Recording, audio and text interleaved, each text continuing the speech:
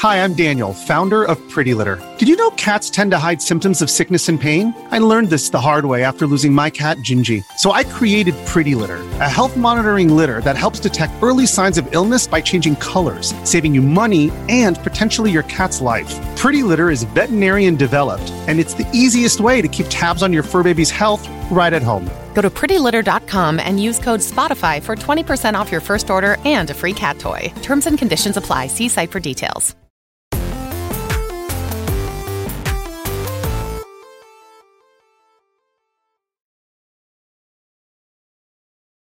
Yo, what's up? Welcome to Kind of Funny Games Daily for Wednesday, January 26th, 2022. I'm one of your hosts, Blessing Adeoye Jr. Joining me is twitch.tv/Andy Cortez. Good morning, Kevin and Blessing. How are we doing this morning? Doing good, Andy. Andy, you look great. I was about to flip you, Andy. Thanks, dog. Appreciate it, man. Yeah, I decided to wear the bomber, and then you made a great point by saying it feels weird wearing a bomber in your room because you're just kind of in your bedroom. And I said, yeah, I'm usually in my comfy like hoodie clothing, but I just want to pretend, everybody listening to this, pretend that I went out and I've been doing errands for the last 3 hours, which is not true because I woke up like 8:45. But just let's pretend I was up and about, Blessing, and I was buying milk at the farmer's market or something like that, you know? See, the thing is, I'm right now, for audio listeners, right, I'm wearing a sweatshirt and a t-shirt under it, which I think most of the time I'm usually rocking. Sometimes I'll put on a polo for the style of it if I'm trying to go above and beyond. And then every now and then I'll rock the denim jacket or I'll rock a bomber jacket. The bomber jacket, I feel like I can get away with a little bit because the PSLW bomber jacket is a little bit more comfortable. But when I rock the denim jacket, it feels so weird, even though I know it looks good on camera. It feels weird to wear a denim jacket in your room, which is why I don't do it most of the time. But now I'm in this predicament where I'm looking at you and I'm like, damn, Andy Cortez has got it going on. And then I look at myself in the camera and I'm like, man, I'm bummy today. You know, like I just showed up on camera, rolled out of bed, and I just came here. Even though I did do the thing where I went to Safeway, I got my Starbucks coffee. I almost bought some eggs and some, what was the other thing? It was some groceries I needed to buy, sugar. Don't you do that? Like, and you're always like, man, yeah, they judge me because I come in looking like a bum. Yeah. Well, today I put on socks. That was the big move I made today. Wow. I put on socks. Today I made a weird call for both of y'all. I accidentally bought 2 coffees. And I thought the price was real expensive, but I was in such a hurry, and I was like, damn, $23 for one coffee? That's weird as hell. Oh my God. And you were like, all right, I'll do it. Kevin, I just accepted it. Yeah. Even for 2 coffees, that's really high. I just accepted. Well, I mean, Each coffee's $5, let's say, and that's an expensive coffee, right? Yeah. So that's $10. Wow. No, I have him actually make it in my front doorstep, Kevin. I bet. Mm-hmm. God damn. Well, Andy, Kevin, enough about all that. Let's get into today's stories because it's a big news day, actually. It's a very fun news day, I should say. Today's stories include Pokemon Legends Arceus reviews, the next 3 Call of Duties coming to PlayStation, and more because this is Kind of Funny Games Daily. Each and every weekday at 10 a.m. live right here on twitch.tv/Kind of Funny Games. We run you through the nerdy news you need to know about. If you're watching live, you can correct us when we get stuff wrong by going to kindoffunny.com/you're wrong. If you don't want to watch live, you can watch later on youtube.com/Kind of Funny Games, roosterteeth.com, or you can listen later on podcast services around the globe by searching for Kind of Funny Games Daily. Remember, you can use Epic Creator Code Kind of Funny on all Epic Store and Epic in-game purchases like Rocket League and Fortnite to help support the channel.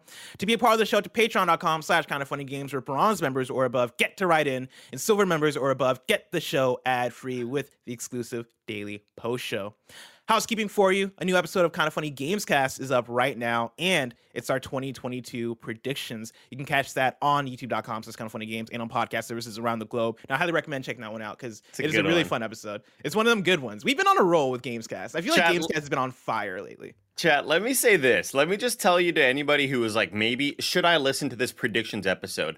Let's just say that a certain Nitro rifle, me, I threw in some new rules to this whole prediction point stuff, and I think you're really going to dig what the ramifications could possibly be. So go check it out. Yeah, some would say, Andy, that you threw in some sex.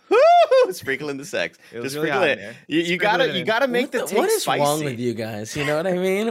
Kevin, because here's the thing. The premise is, No, I get what you whatever it is. There's you no can make a justifications. boring prediction, right? But you got to make it a little sexy, right? Sprinkle in the sex, because you can make a prediction and say Nintendo's going to put out a first-party game this year. Okay, but which one? Sprinkle in a little sex. Guess what?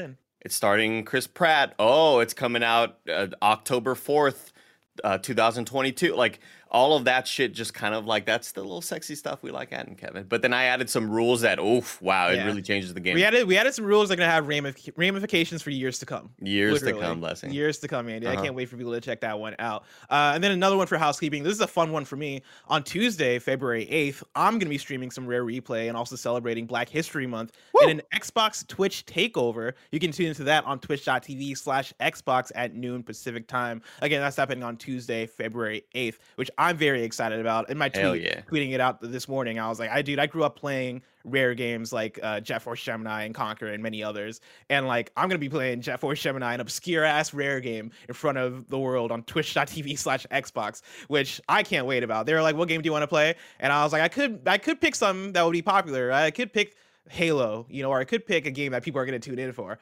No, I'm going to play some Jet Force Gemini. That's what I'm going to do. And so if you're excited about that, tune into that, because I'm excited about that. The diehards will be there, dude, for sure. Exactly. The day ones will be there. Thank you to our Patreon producers, James Davis, a.k.a. at James Davis Makes, Blackjack, and Pranksy. Today we're brought to you by Purple Mattress and Babbel, but we'll tell you about that later. For now, let's begin with what is, and forever will be, the Roper Report. It's time for some news. We have 6 stories today. A baker's dozen! Starting with our number 1, Pokemon Legends Arceus reviews are in. And with that, Andy, I want to welcome in a very special guest to this episode of Kind of Funny Games Daily. Ladies and gentlemen, introducing Laura Kate Dale. Laura, how's it going? Woo! Oh, it's going good. I've had to drag myself away from playing Pokemon to come talk about Pokemon. I've played a lot of Pokemon. I'm super excited to talk to you about Pokemon because you've been reviewing it. You played hours and hours of it. We talked about your Twitter thread. You put up previewing your thoughts on Pokemon a few days ago on this show, and we've got a lot of questions, and we're gonna get into a lot of what your review is and your thoughts on Pokemon. Before we do, we're gonna read through some other reviews. Before we do that, I just want to ask you, one, how many hours have you put into Pokemon, and then also, what is your background with Pokemon? So I've put 60 hours into Pokemon Legends Arceus currently in the span of less than a week. It has been a very lengthy week of Pokemon. My background with Pokemon is that I have been an obsessive level Pokemon fan since childhood. Knowing a lot about Pokemon when I was a really young kid was one of the first ways I ever made friends and found ways to talk to people. Today, I shiny hunt in Pokemon, and I have about 85% of all Pokemon species that have ever existed I have in shiny form. I like me some Pokemon. Jeez.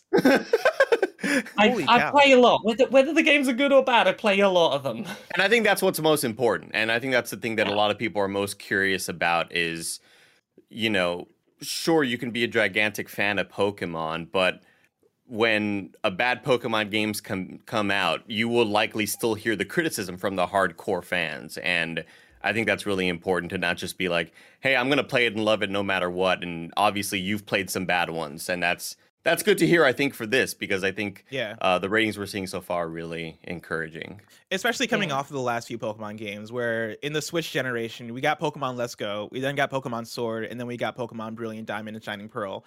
And I think those have varying levels of what the fans want, what the general audience wants, and what the games actually want to be. And when you hop into Let's Go, it's like, we're making a casual game that's tying into Pokemon Go, that is adopting that style of catching Pokemon. When you go into Sword, it's like, okay, cool, this is the big next entry into Pokemon. But it's a game that is still abiding by the Pokemon formula, even though it's on console and people have those expectations of the big step, which we're going to get into with Pokemon Legends Arceus. And then you get into Pokemon Brilliant Diamond and Shining Pearl as a remake, and how that kind of does stick with that same formula, because it is essentially the same game. But enough about that. I'm gonna pull in some reviews to read and talk about. Right now on Metacritic, Pokemon Legends Arceus is sitting at an 86. On OpenCritic, it is sitting at an 84. Ryan Gilliam at Polygon recommends Pokemon Legends Arceus and says, Pokemon Legends Arceus is a messy, worthwhile experiment. The good bits in Pokemon Legends Arceus outweigh the bad, rounding out a successful first attempt at an action-centric Pokemon game. It's filled with excellent ideas aimed at changing a series that has largely grown stale. But some of the execution breeds frustration. Exploring the open world is freeing, but also awkward, until I unlocked more travel options later in the game. Legends Arceus is graphically dreadful, with flat textures and pop-in rampant in every area, but the Pokemon animate wonderfully. Still, I'll gladly take an imperfect Pokemon game that takes a chance on something different, even if it's not always successful. Alex Donaldson at VG247 gave it 4 stars and says it's the best Pokemon game in 20 years. His review reads, reflecting on Legends Arceus after finishing the core game, around 80% of the side quests, and all but one of the post-game tasks, I wonder what came about first. Was it the desire to set a game here in the ancient past of the Pokemon world?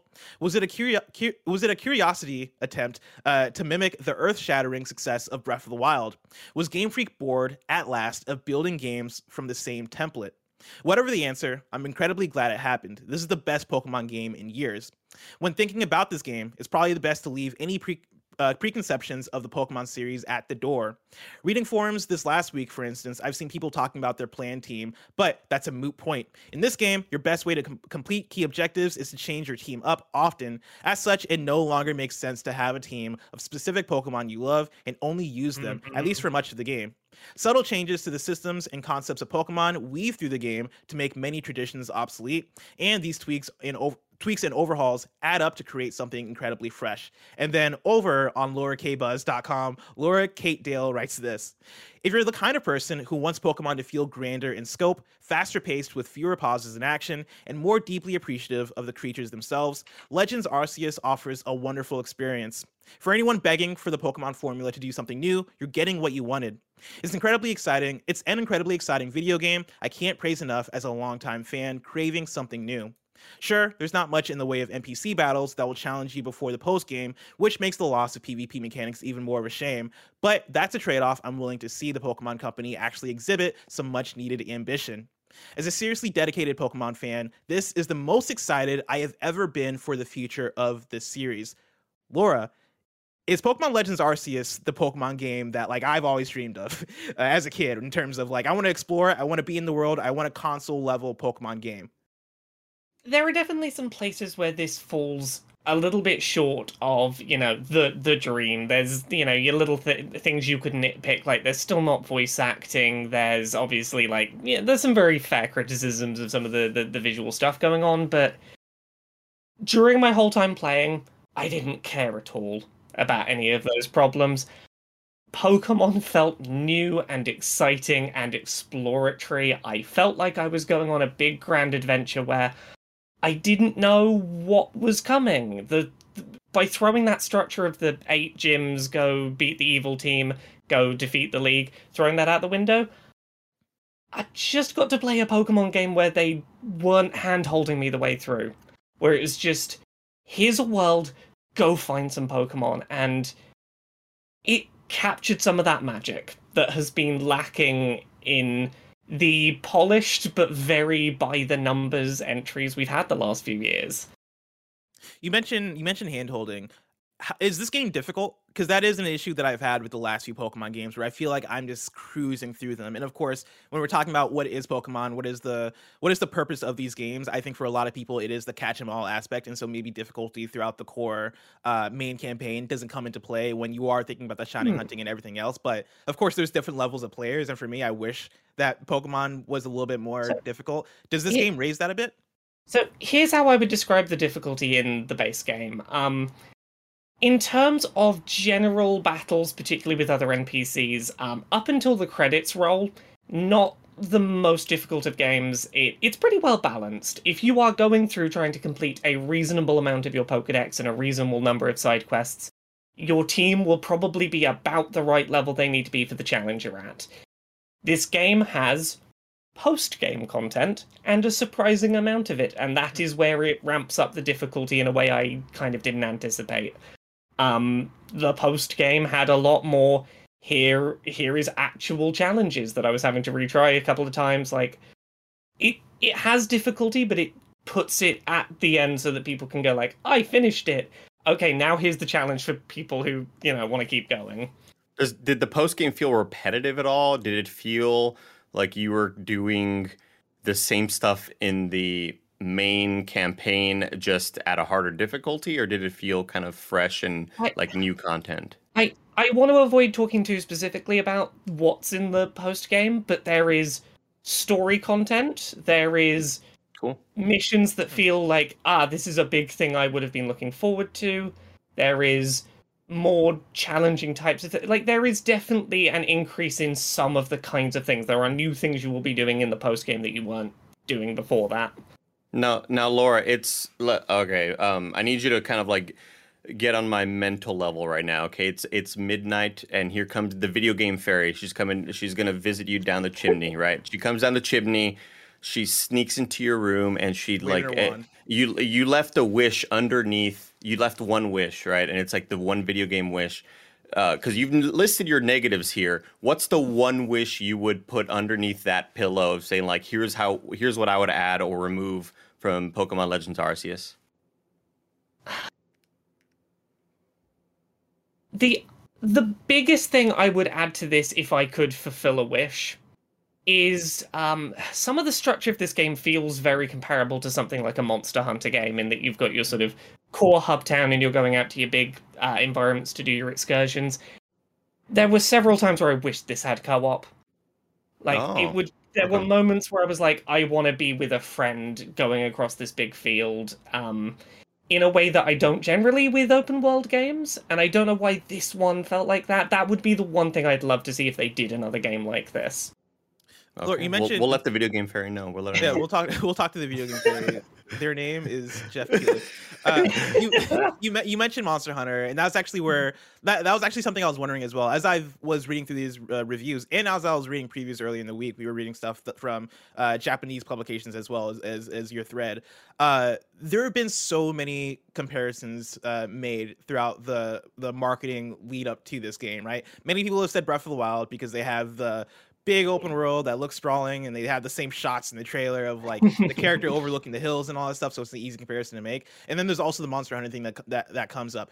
How apt are these comparisons? And do you feel like this shift for Pokemon becoming something that might be more adjacent to a Breath of the Wild style game or a Monster Hunter style game? Do you think that's a good shift as well? I think that those comparisons are apt to a degree. They are. When I make those comparisons, I'm comparing very specific aspects of them. Like, when I talk about this game feeling like Monster Hunter, it is, here's my downtime area where I'm picking up side quests and I'm doing my prep and doing my crafting, and I'm ready, let's go off and do a mission in a big but still enclosed environment. Like, that structure feels Monster Hunter, but you're not doing so much, here is one big challenge that I'm going to go spend the next 40 minutes attacking this one creature. It's got aspects of that.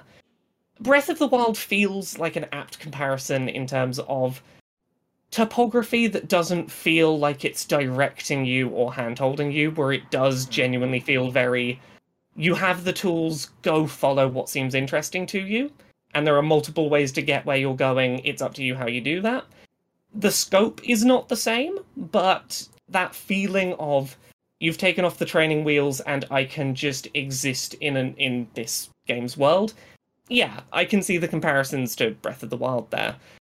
I think that both of these changes in direction are things that I would love to see incorporated into a main series title. I don't know how much of that would translate, but at the very least, I think that a lot of the quality of life changes, a lot of the things that speed up the pace of the game, that help to make it all feel a little less disjointed, those are all things that I really hope we see going forward, whether or not the open world structure is something that stays.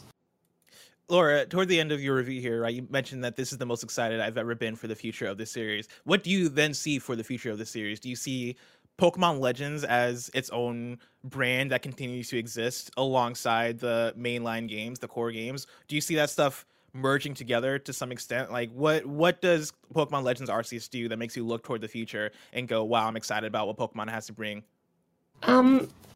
I suspect that at least for this next, whatever our next mainline game is, I think it'll be somewhat more traditional than this. I don't think that they're going to dive headfirst in on this being the future until they've, seen how it plays out. But yeah, the numbers, some of a bunch of the things that like make me excited for Pokemon for years has done a bunch of things mechanically because that's how they did them in the 90s, regardless of whether they're still good or not.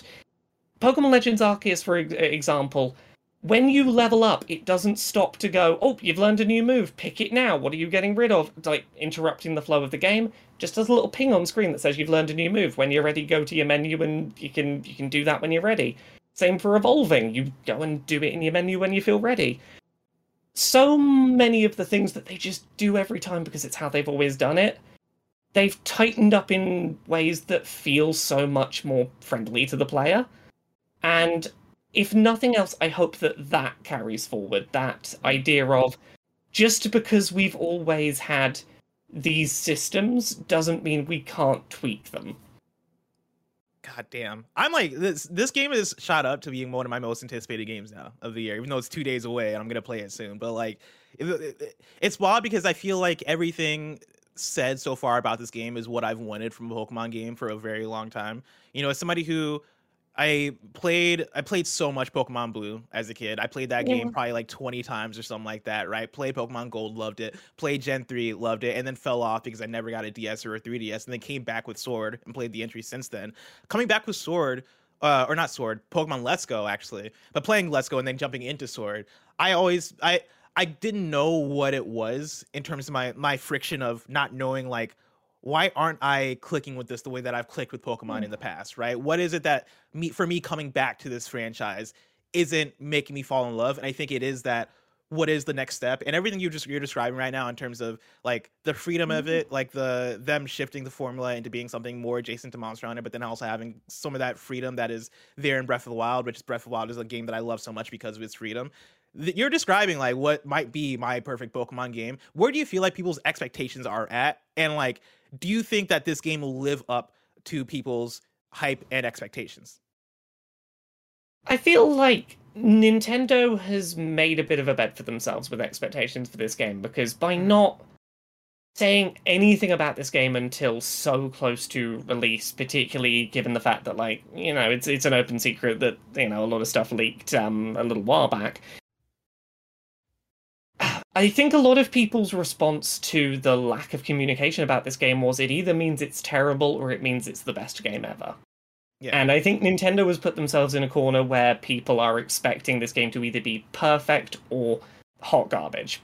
And I think this game skews a lot more towards the incredibly good end, but it's not a perfect game. It's not perfect, and it's got its flaws, it's got its rough edges. Where I would ask people to set their expectations is this feels new and ambitious and exciting. And it may not be perfect, but it's not, Brilliant Diamond, Shining Pearl that were completely by the numbers remakes that didn't even fix some of the weird balance issues that got fixed in Platinum. Like, this doesn't feel like the Pokemon Company sitting on their laurels. It feels like them trying, and that's exciting, and it's... Thank God. Yeah. I'm honestly kind of shocked and surprised, because I don't know why I just didn't even look this up, that I would have never expected this to be developed by Game Freak. I would have thought that this would have been some other side studio who, maybe worked on... Like, when we first saw the previews for Pokemon Legend Arceus, it just felt like not only the color of the font choice they were going with and the fact that there was the Legend subtitle, this felt like a mystery cave dungeon or what, it felt like a side kind of offshoot that maybe like not be Nintendo will give a IP to like Team Ninja or like Capcom or somebody to develop on the side as they're working on their main thing, right? It felt like that when they announced it.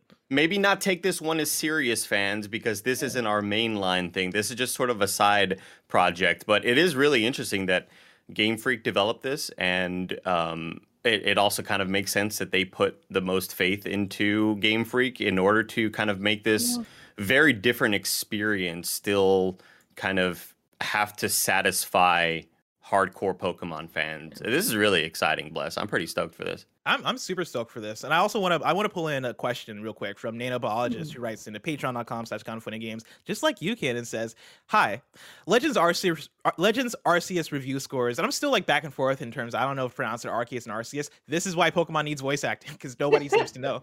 Pokemon Legends Arceus review scores are in, and holy shit, it sounds like Game Freak revolutionized Pokemon. However, I have two questions. One, do you think these review scores do have a bias to them because of it being a new Pokemon game and not a remake? And two, is it releasing only 2 months after the middling Brilliant Diamond Shining Pearl have any effect on the very high opinion of the game? Not to say it isn't a really fun game, but does it releasing so close to a very middle of the road Pokemon remake help Legends Arceus shine brighter? Thanks, the Nanobiologist. Laura, what do you think about that? I think that certainly doesn't hurt reception for the game, but also, like, if I think about if this game had come out right after Sword and Shield, I think I'd have still been just as praiseworthy of it.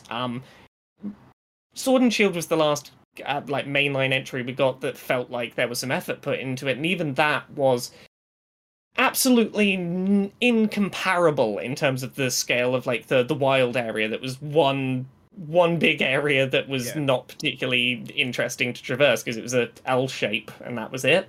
Like, this still feels like a big step up from the last time the Pokemon Company tried to step up. And I don't think that it's just because Brilliant Diamond and Shining Pearl was so lackluster that this is being received as well as it is. Yeah. I think that, like, yeah, it sure doesn't hurt to have that near in mind, but I still think the praise would be where it is. God, this is like one of those days where I'm sad Games Daily is only an hour and we have a lot of other news to get to, because I could ask you questions about this all day. My second to last thing I'll ask you here is, how's the game graphically and in terms of and in art style? Is it a pretty game? I know some of the reviews here mentioned that the game graphically looks dreadful, which I think might be par for the course for Switch at this point. Like, how do you think the game looks? Because that would be my video game fairy wish. Like, yeah, so make this nicer. I don't think this looks terrible, but it is a game that is carried by its art style rather than its technical performance. Okay. It runs at a good solid frame rate. It, like, things load quickly and happen quickly. But, you know, if you're looking at a Golbat flying high up in the air and it's like quite high up at a big distance, much like Monster Hunter Rise, they're going to slideshow a bit in the very far distance and sort of smooth up as you get closer, and it's not a common thing, but it definitely happens. Stuff like grass effects will sort of fade in as you're getting closer. There are corners that are cut to make it run nicely, and I wasn't personally overly distracted by that, but it is undeniably a game that has had to use a lot of tricks to get itself functioning. Gotcha.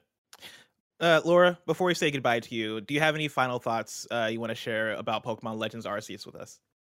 I've put 60 hours in, and I'm still working through a side quest list, and I'm still trying to work on my Pokedex, and I'm still wanting to play this game every minute I've got available, and, you know, that's not going to be the case for everyone, and I know that I'm, you know, quite a Pokemon fan, but, like, I wasn't like this about Sword and Shield. I wasn't like this about, you know, the last few that have happened.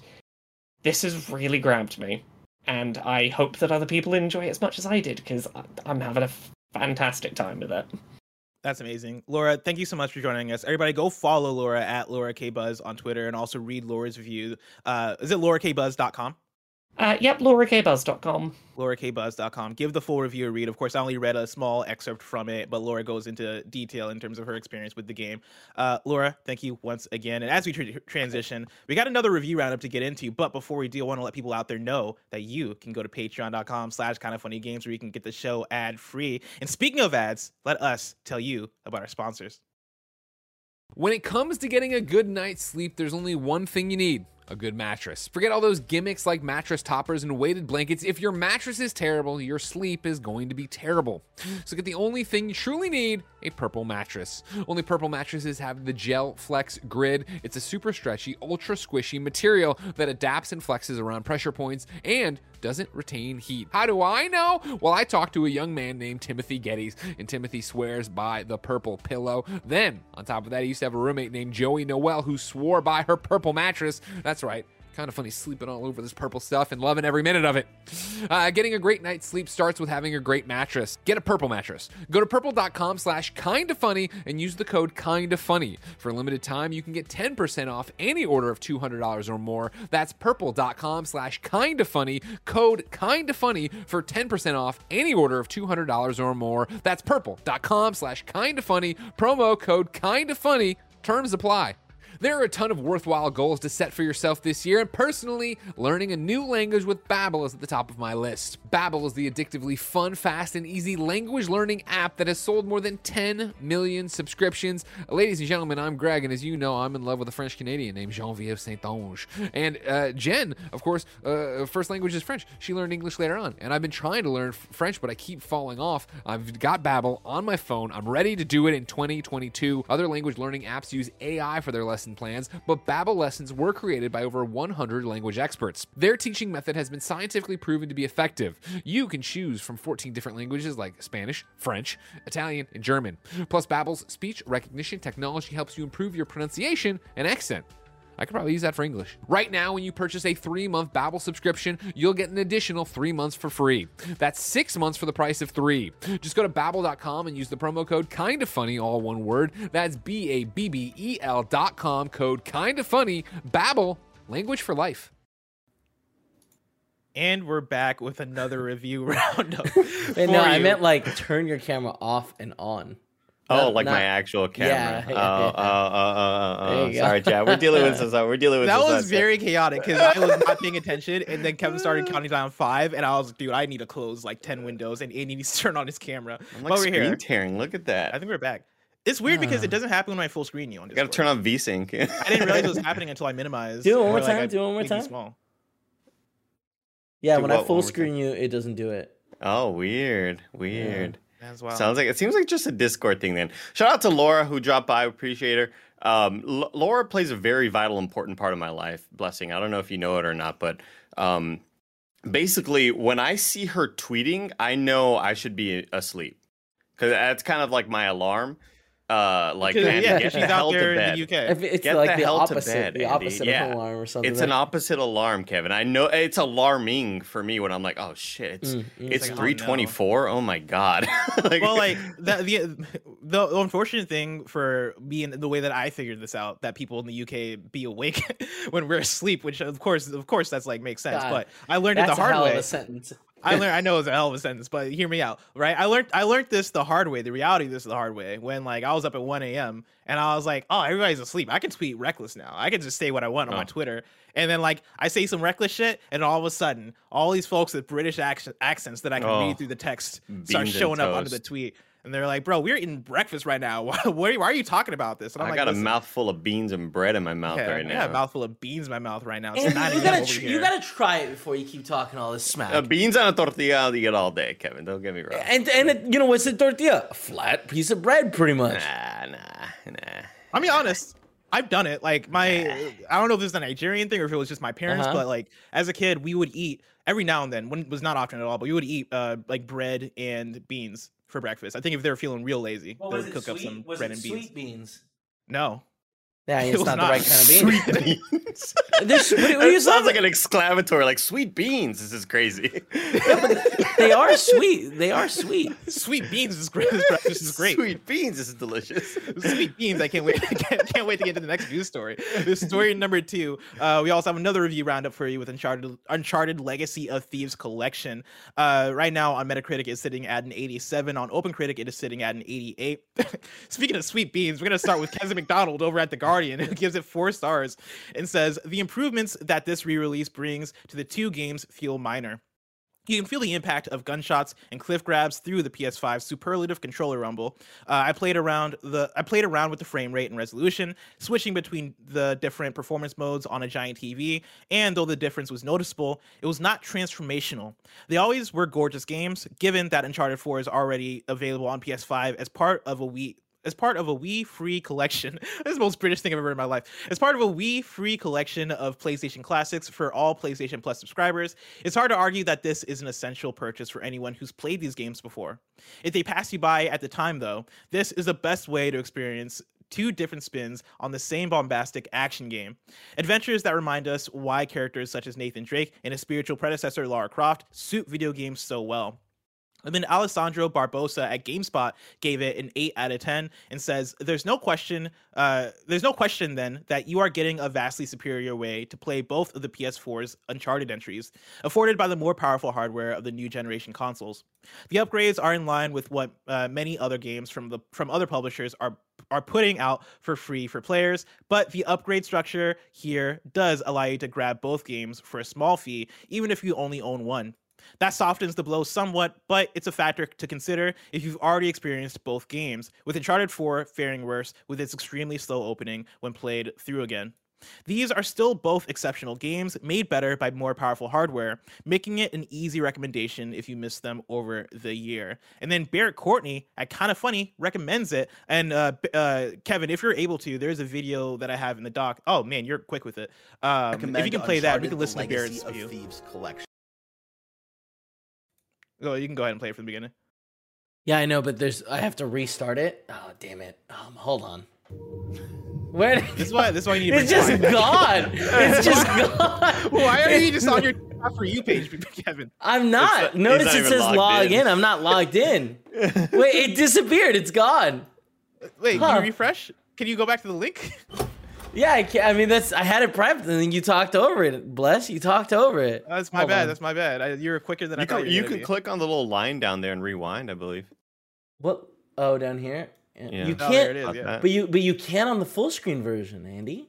Oh. Weird. Well, maybe we just play it for audio listeners. We recommend Uncharted: The Legacy of Thieves collection. If you don't know, it's a bundle that contains both Uncharted 4: A Thief's End and Uncharted: The Lost Legacy, and it's out this Friday. The PS5 upgrades have some new performance modes, like 4K 30fps mode, a dynamic resolution 60fps mode, and a 1080p 120fps mode. Each mode has their ups and downs, but I would personally recommend the 60fps mode.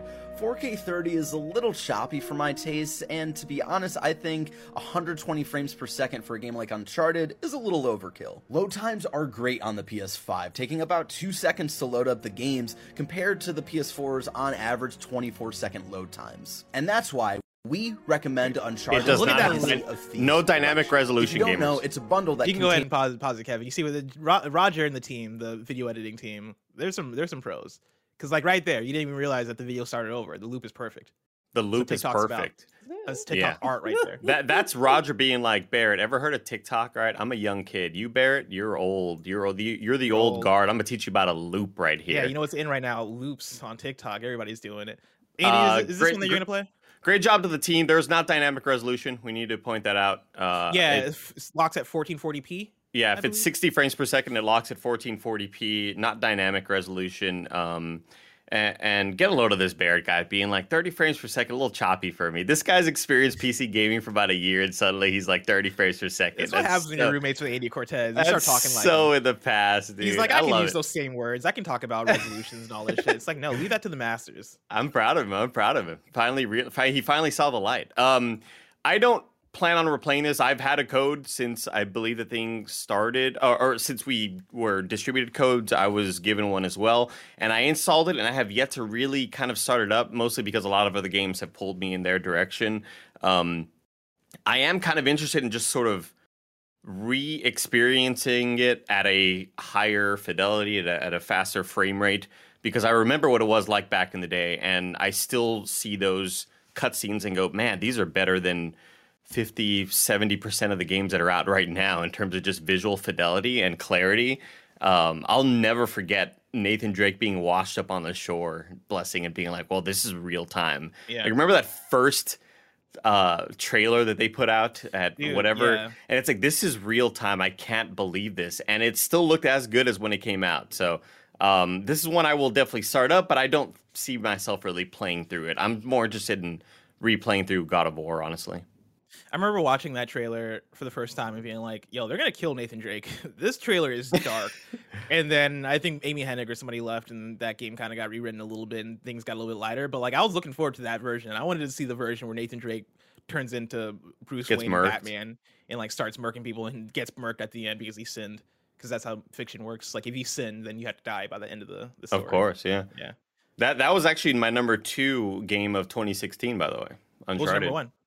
Number 1 was Overwatch. Good man. About that. Good man right About there. That. Where is Doom 2016 in that list? I think it was like number 7 or number 6. Number 5 was Overcooked.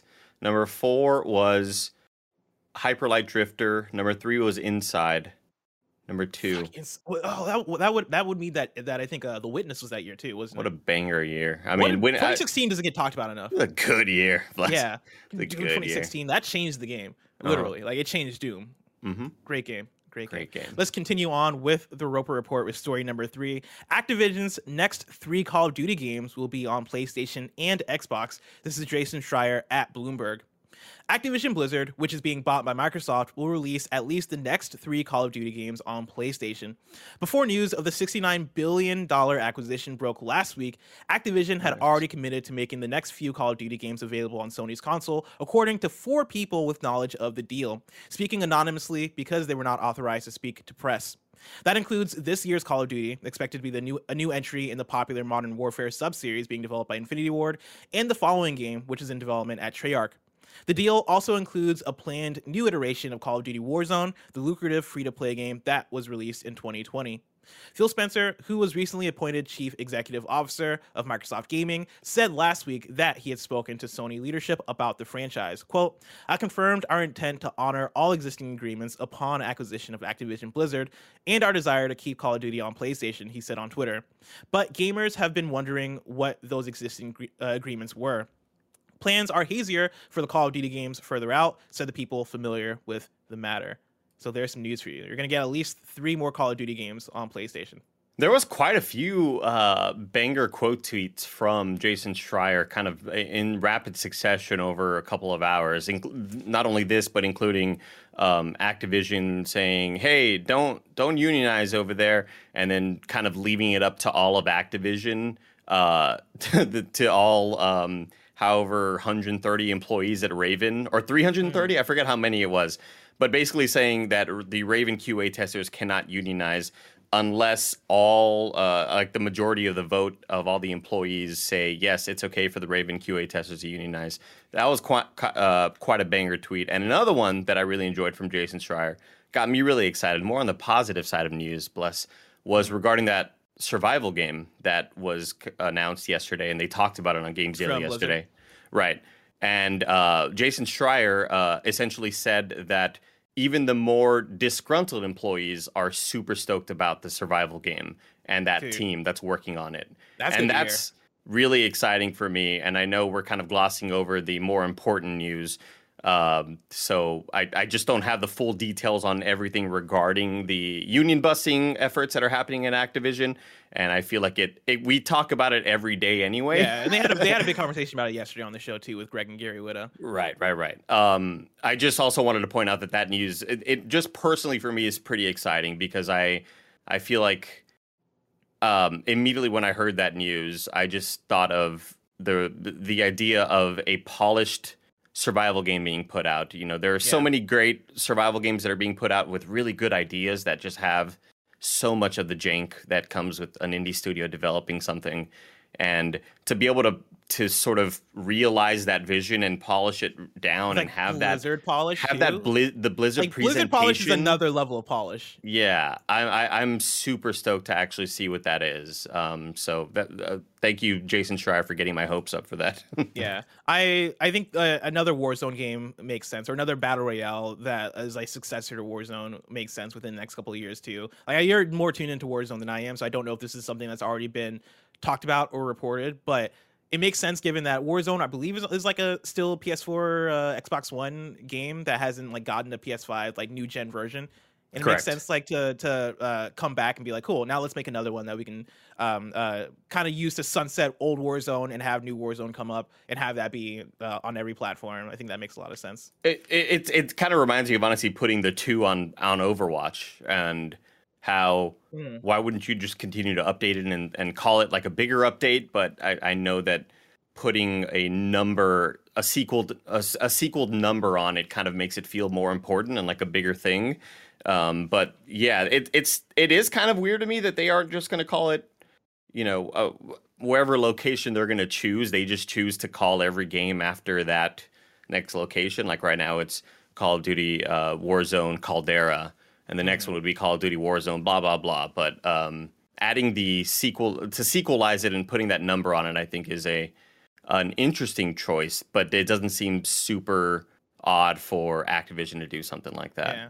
And I also would be surprised if it was just called Call of Duty Warzone and it feels like a relaunch, and maybe it is still crossplay with old gen and new gen, but it does usher in that focus on, okay, we are focusing on new gen, right? We want to talk about the revamp and the new graphics, and the game's going to run better, it's going to look better, and it has all these improvements, and we're treating it like a new title, even though it is essentially what Overwatch 2 is. I think they could get away with calling it just Call of Duty Warzone because it's free to play, and so they're not looking for sales at that point, right? They're just looking for player base. But yeah, that's one that we'll have to wait and see for. Another question for you, Andy, because I assume you have a history of Call of Duty because you're Andy Cortez, the Nitro Rifle. If I saw somebody mention that, I saw somebody in chat mention Call of Duty coming to Game Pass and all these things.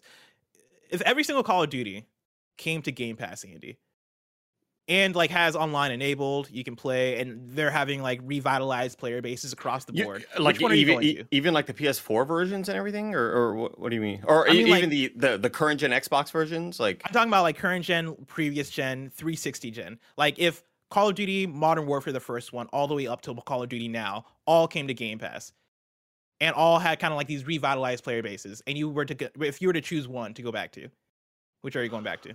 Oh man, see, like I'm just super old school with it because really the only Call of Duty that I ever played in a meaningful way was Modern Warfare, the first one.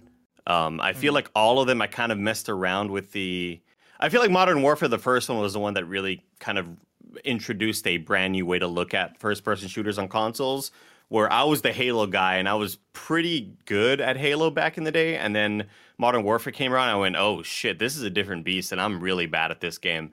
But bless you, I'm a new person now. And the Nitro Rifle has been born from the fires, right?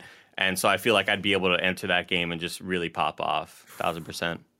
Yeah, for me, it's between Black Ops 1 and 2. I think 2, because they you still have Nuketown, and then you also have the ship map, and I really love that ship map. And my best memories of Call of Duty are playing Sticks and Stones on the ship map, and like with friends, 4-player co-op, and also going into online and doing that as well. And then also a gun game on that map was such a blast. But yeah, Black Ops 1, I feel like this is such a classic for me. Dude, when they brought back Nuketown, as somebody who had no affinity for it, I fucking hated it. I was so bad at it. It was just like Nuketown was fucking awesome. I would find my streaks every once in a while and just stand in that one building and just snipe dudes from across the map. But god damn, that map was just like, I could only play about maybe 45 minutes worth of it before I was like, okay, enough of that. I'm just exhausted. Like, dude, this map is too much. For me and my friends, it was, I think in Black Ops 1, it was Nuketown and firing range that we'd bounce back and forth between. And then in 2, it was Nuketown, and then I think it was called Shipment, the like yacht map specifically. Kindafunny.com / you're wrong if I'm butchering that. But yeah, dude, I would love to go back to that. I wanted to call out a you're wrong right now that just popped up in chat. Yeah, it's called Warzone Pacific, not Warzone Caldera. Caldera is the map or whatever, but Pacific is what they're calling it because Vanguard and Pacific, hijacked. Whatever. Thank you, chat. It was hijacked. That's what it was. Appreciate it. Andy, you mentioned Halo. Let's get into a new story about Halo. Story number 4. Halo Infinite had the biggest launch in series history with over 20 million players. This is Tom Ivan at Video Game Chronicle. Halo Infinite has enjoyed the best launch in the franchise's history, according to Microsoft. During Microsoft's second quarter earnings call on Tuesday, Microsoft CEO Satya Nadella said the game has been played by over 20 million players since its Xbox, PC, and Game Pass release in December. Forza Horizon 5 has also attracted 18 million players since its release for the same platforms in November. Quote, "The big bets we've made across the content, community, and cloud over the past few years are paying off," Nadella said. "We saw record engagement as well as revenue this quarter. Game Pass has more than 25 million subscribers across PC and console. We released new AAA titles this holiday to rave reviews and record usage. 18 million played Forza Horizon 5, and more than 20 million have played Halo Infinite, making it the biggest Halo in launch history," end quote. Earlier on Tuesday, it was confirmed that the Xbox division generated its highest ever annual revenue of $16.28 billion during the 2021 calendar year. Andy, the highest generated annual revenue of Xbox. I'm not surprised at all by Halo having the biggest launch in series history. I am surprised by the 20 million players part, though. That is pretty goddamn wild that you have almost as many Game Pass users, playing Halo for the first time, which is really cool and really exciting for the franchise. And I just always kind of need to remind myself and remind the chat that the internet is not necessarily real life, because I know that Halo is still a very successful beast and there's a lot of active players every day. But when I scroll TikTok, I'm like, oh, the game's dying. Oh, okay. Like, esports players hate the current state of Halo. It's like, current state? The game's been out for 2 months. Like, it's not, like, it feels like current state is something to call a game 8 months after its launch or whatever, or a year after its launch. The game is still very successful. And those are massive numbers. Those are absolutely massive numbers. Even something like Forza Horizon 5 for 18 million to play. Is crazy. And it's it's a racing game, not typically the most popular genre to get into. I think that just speaks to not only the quality of it, because when you hear that many people talking highly about it, if you have access to it, you're going to try it out. And I think that is the magic of Game Pass. You have it available. Oh shit, I would have never given this a second thought, but everybody's talking about how great it is. It won IGN's Game of the Year. Shit, I probably should try this out.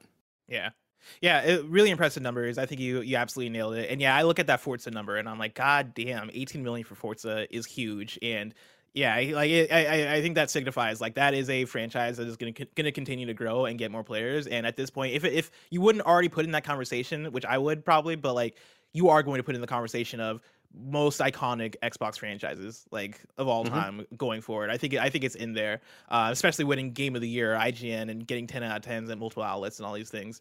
So go get him Forza and go get him Halo.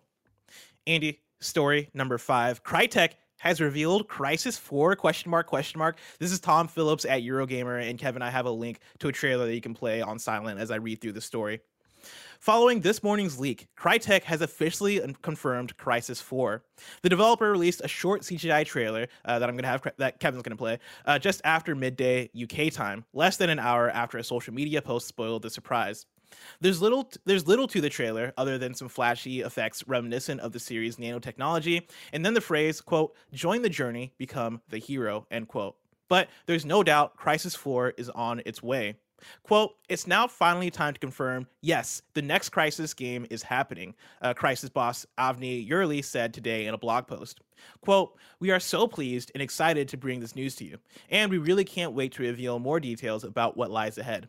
Right now, the game is in the early stages of development, so it will be a while yet. But we wanted to bring you the news at this time as we are so hyped for the future, and to let you know that we'll be listening to our community. Crytek has a proud history of working with our community to develop the games you want to play. Crysis is incredibly important to so many people. It's beloved by gamers everywhere, and some of those working in the industry today are doing so because of the original game. So we want to make sure the next installment in the franchise lives up to all of your expectations. Make sure to join our socials and get involved," end quote. Andy, what do you take? Like, what is your take on this? I don't know what to think about this.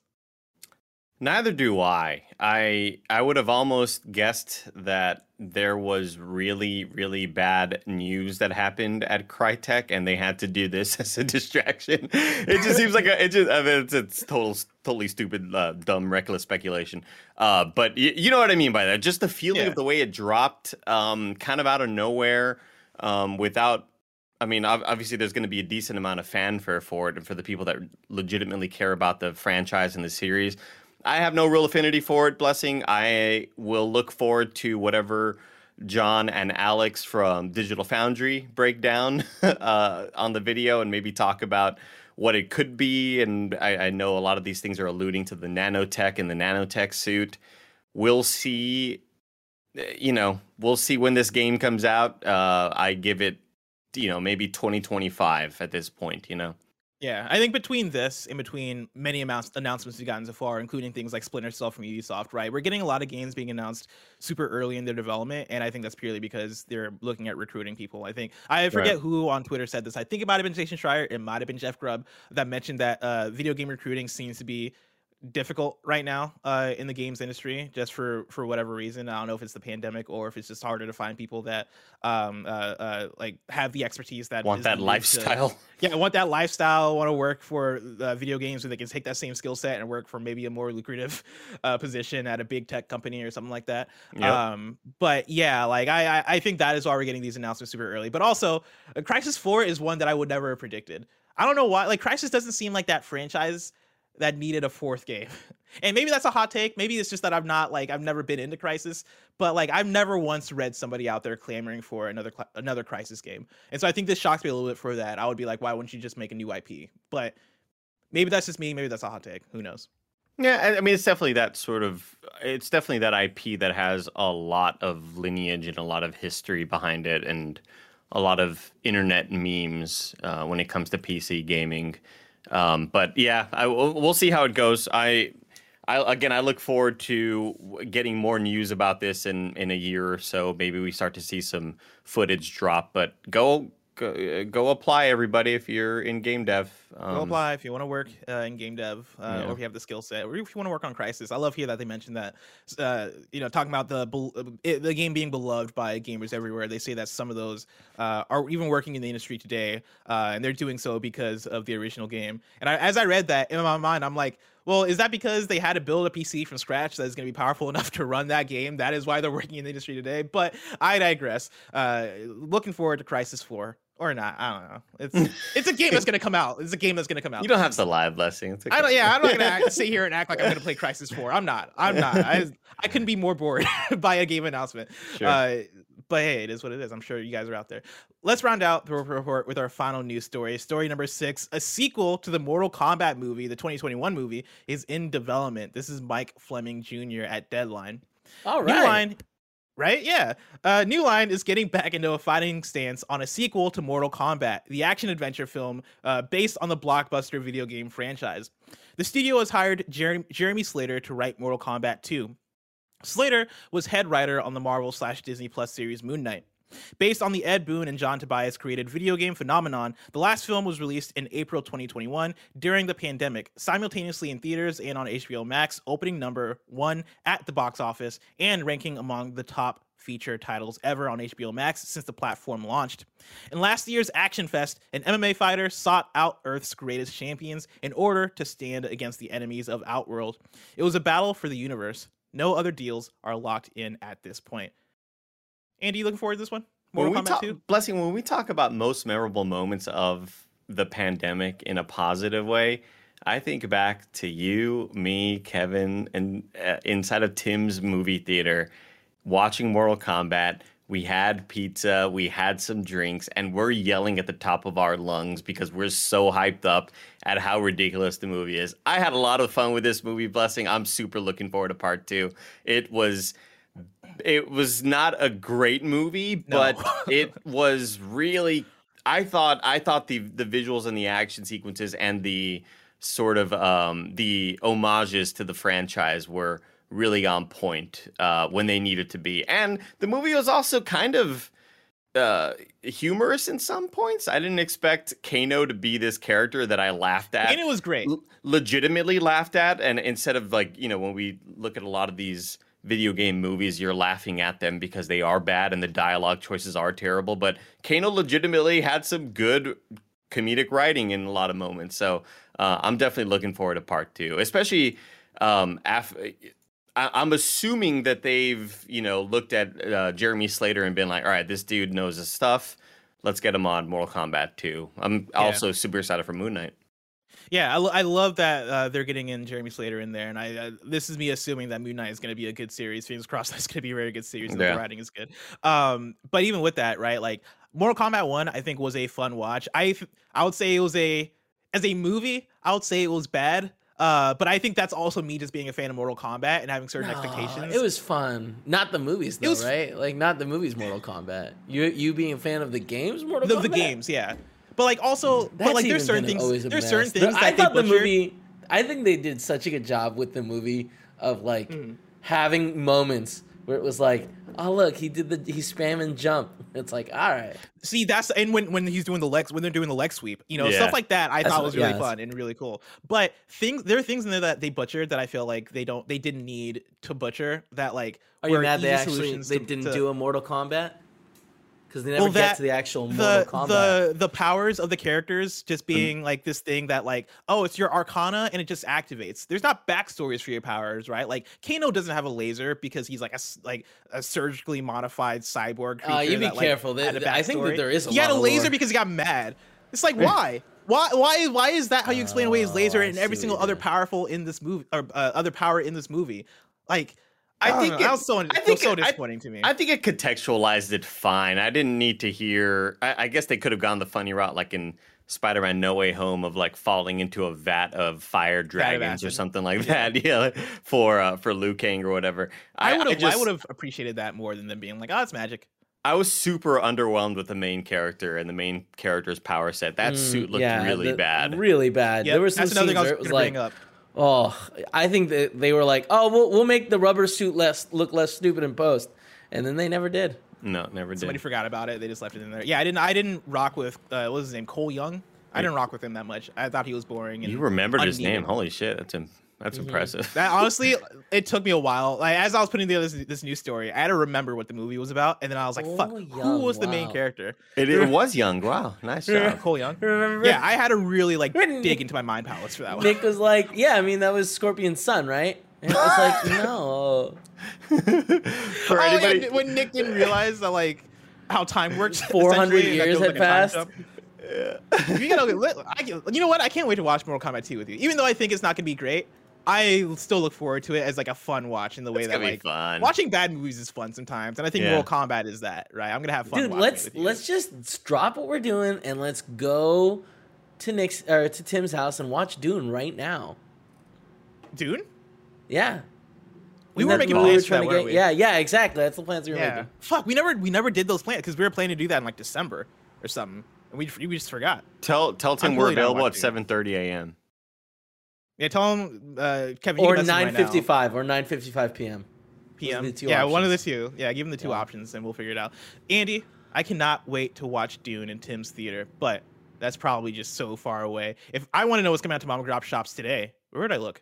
The official list of upcoming software across each and every platform, as listed by the Kind of Funny Games Daily Show hosts each and every weekday.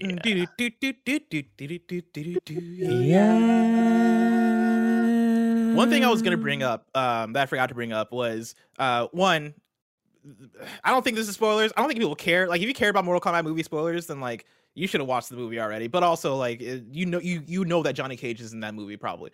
There's that tease that Johnny Cage is probably going to be in the next one, and I was thinking about that, and I was like, fuck. That's going to save a lot of the movie for me because I want to see Johnny Cage on the big screen again. But then also I was reminded of yesterday the statement that The Rock put out saying that he's bringing a movie to the big screen, or he's working on a movie being brought to the big screen. Could you imagine The Rock as Johnny Cage? I really can. Man, that would be awesome. That would be fucking awesome. I would turn that movie good. Especially when we saw the writing that Kano had. I think they could really make like a super douchey asshole character that makes you laugh because of how much of a jerk they are. That'd be amazing. Yeah, that would be amazing. That said, I would also put John Cena in there as like a perfect Johnny Cage. I think he would rock Johnny Cage so hard, especially after watching Peacemaker. Anyway, out today, we got Elastomania remastered for PS5, PS4, Xbox Series X/S, Xbox One, and Switch. Cake Invaders for PS5, PS4, Xbox Series X, Xbox One, and Switch. Summertime Madness for Xbox One. Gav Gav Odyssey for Xbox One and PC. Pop Slinger for Switch. Froggy Crossing, that can't be legal, for Switch. And then Froggy Crossing is for sure a Frogger clone, right? There's like no chance that it's not. It's got to be. Dread Templar unleashes another early access content update today. And then new dates for you. Survival Quiz City, the platformer quiz battle royale, comes out on Steam March 4th with the final open beta coming February 11th. And let me tell you, that is one that I saw a screenshot for, and I was like, this game looks fun. This game looks fun. A platforming quiz battle royale. I want to try that one out. A lot of genres. Yeah, it's a lot of things merging together. And also, Steam Deck is launching February 25th. Wait, really? Yeah. Is that breaking? Apparently at 10 in the morning, 10:05 this morning. Oh, it's been live. Oh, that's crazy. Wait, I can't wait for that. Put money down, not knowing when it was coming out. Kevin, I mean, that's the way the world works, Kevin. I forget how it works. I forget if I put money down or not. The Steam official. I definitely didn't pay the full price, I don't think, for it. The official news thing says, hello, the day is almost here. On February 25th, we'll be sending out the first batch of order emails to reservation holders. Customers will have 3 days, in parentheses 72 hours, from receipt of their order email to make their purchase before the reservation is released to the next person in the queue. The first units will be on their way to customers starting the 28th, and we plan to release new order email batches on a weekly cadence. In addition, we're also sending out press units for full review shortly. Press review embargo on Steam Deck coverage will lift on February 25th, but keep an eye out for some preview coverage and impressions before that. In the meantime, we're working to tie up the last few loose ends and polish some rough edges, and are excited to get these out to you at the end of the month. This whole launch of the Steam Deck, it reminds me of like a Kickstarter launch, honestly. It just seems very informal, very unofficial. They're like, oh yeah, we're putting it's like you're Valve. Yeah. This should be a bigger, more organized thing. And they're yeah, no, we're putting it out there. It seems like it's gonna be good, right? There's nothing about it that seems like it's broken or bad or not powerful. Yeah. Right? Yeah. Should I be worried about this thing? I put the $5 down for it. I think it should be good. I think it'd be fun. Okay. Yeah, but like if anyone changes their mind, they should like let people know in Slack, just in case we want to change our mind, you know? What do you mean change our minds? Like we're all gonna cancel our pre-orders together?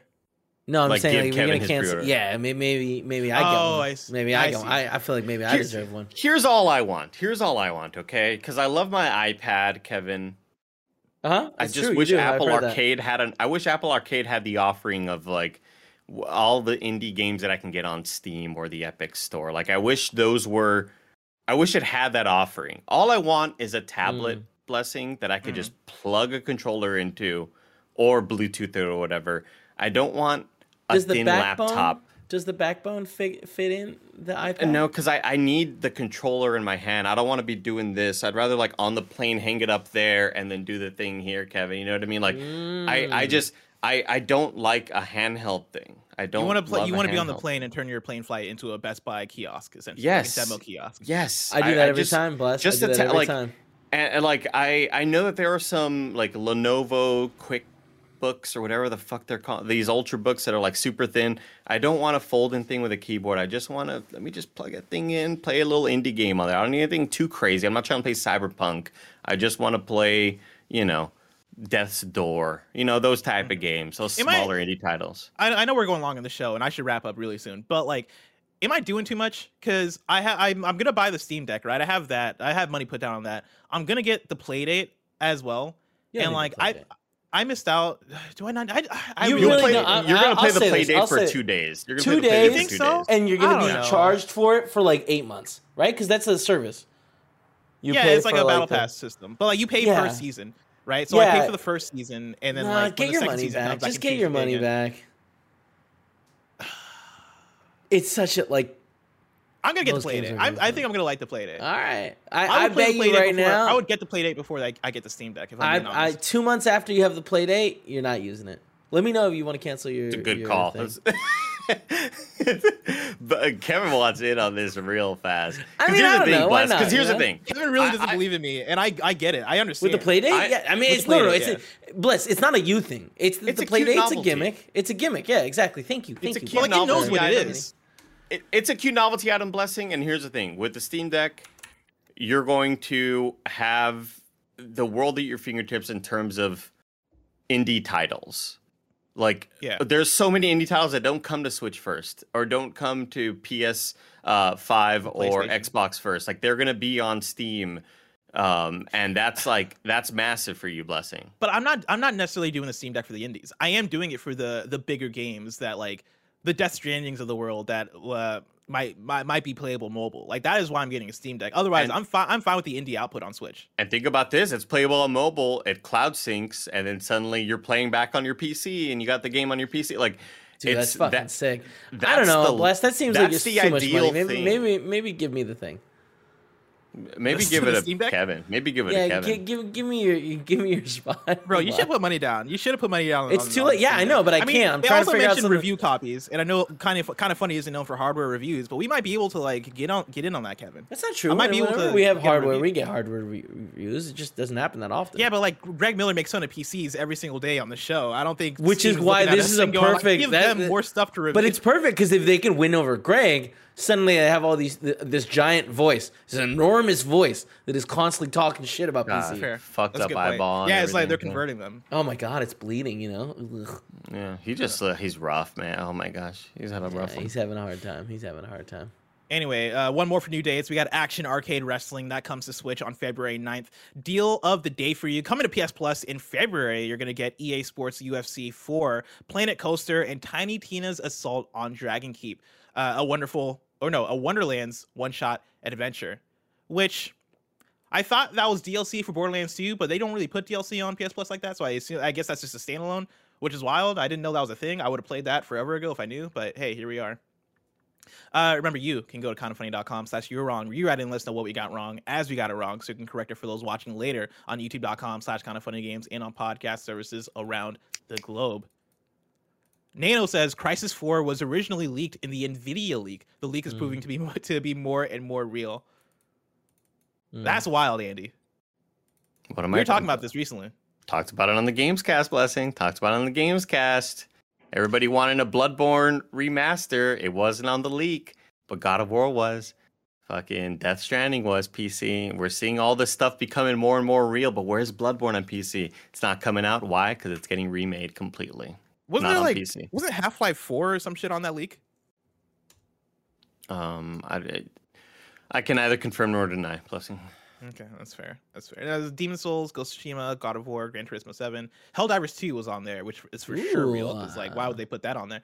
Sackboy, Returnal, Chrono Cross Remaster, which I think already got. I'm not gonna say it. Nanobiologist says Andy, Xbox controllers work with iPads through Bluetooth, but like I don't have the games library there. I don't like that's the problem. I can't play games on the cloud through Xbox or through NVIDIA GeForce Now because the internet is shit on a plane. Like the problem is not having the games locally stored for me. You know, on the Steam Deck they would be locally stored. Here's the thing: Kingdom Hearts 4 is on this list, and there is no way in hell, right? That can be legit. Too much of a secret. It's legit. Thank you, Barrett. Thank you. Kingdom Hearts 4, you heard it here first. And then Nana also says that Froggy Crossing's description on Switch. This list is crazy. You know what I mean? We heard it on that list first. What I'm saying. This you heard on that list first, but you also heard it here first because you read the list on here, and so like the audience knows.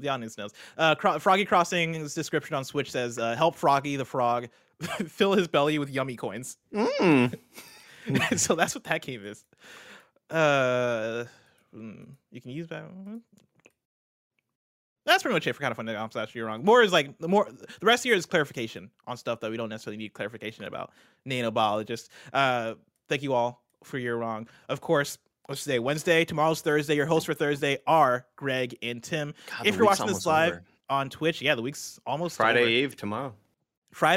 Then on Friday, you're going to get me and Tam. If you're watching this live on Twitch right now, after this is Mike and Greg playing Monopoly. If you want to catch that stream later, you can subscribe to youtube.com/kindoffunnyplays. Very excited to watch that stream because as far as I know, it's just going to be the two of them. So that's going to be a very... Two losers playing Monopoly. A 1v1 game of Monopoly, riveting stream content, Greg. I feel like I've been mean to Greg this week, and I don't know why. Nah, I don't know what's bringing it out of me. I don't think it's just been this week, plus. He deserves it, I don't know what it is. It's coming out of me. I think he's turning me into a monster.